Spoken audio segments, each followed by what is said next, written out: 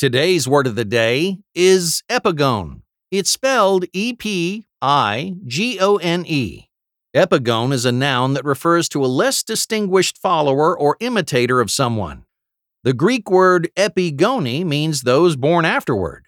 The word later came to refer to a descendant of someone who doesn't distinguish themselves as their ancestors did. More recently, it can refer to someone who doesn't distinguish themselves as well as someone they have emulated or followed. For years, everyone in Mr. Gykone's science class feared we'd become epigones. It seemed impossible that we could ever come close to achieving the things he had achieved. Epigone is spelled Epigone.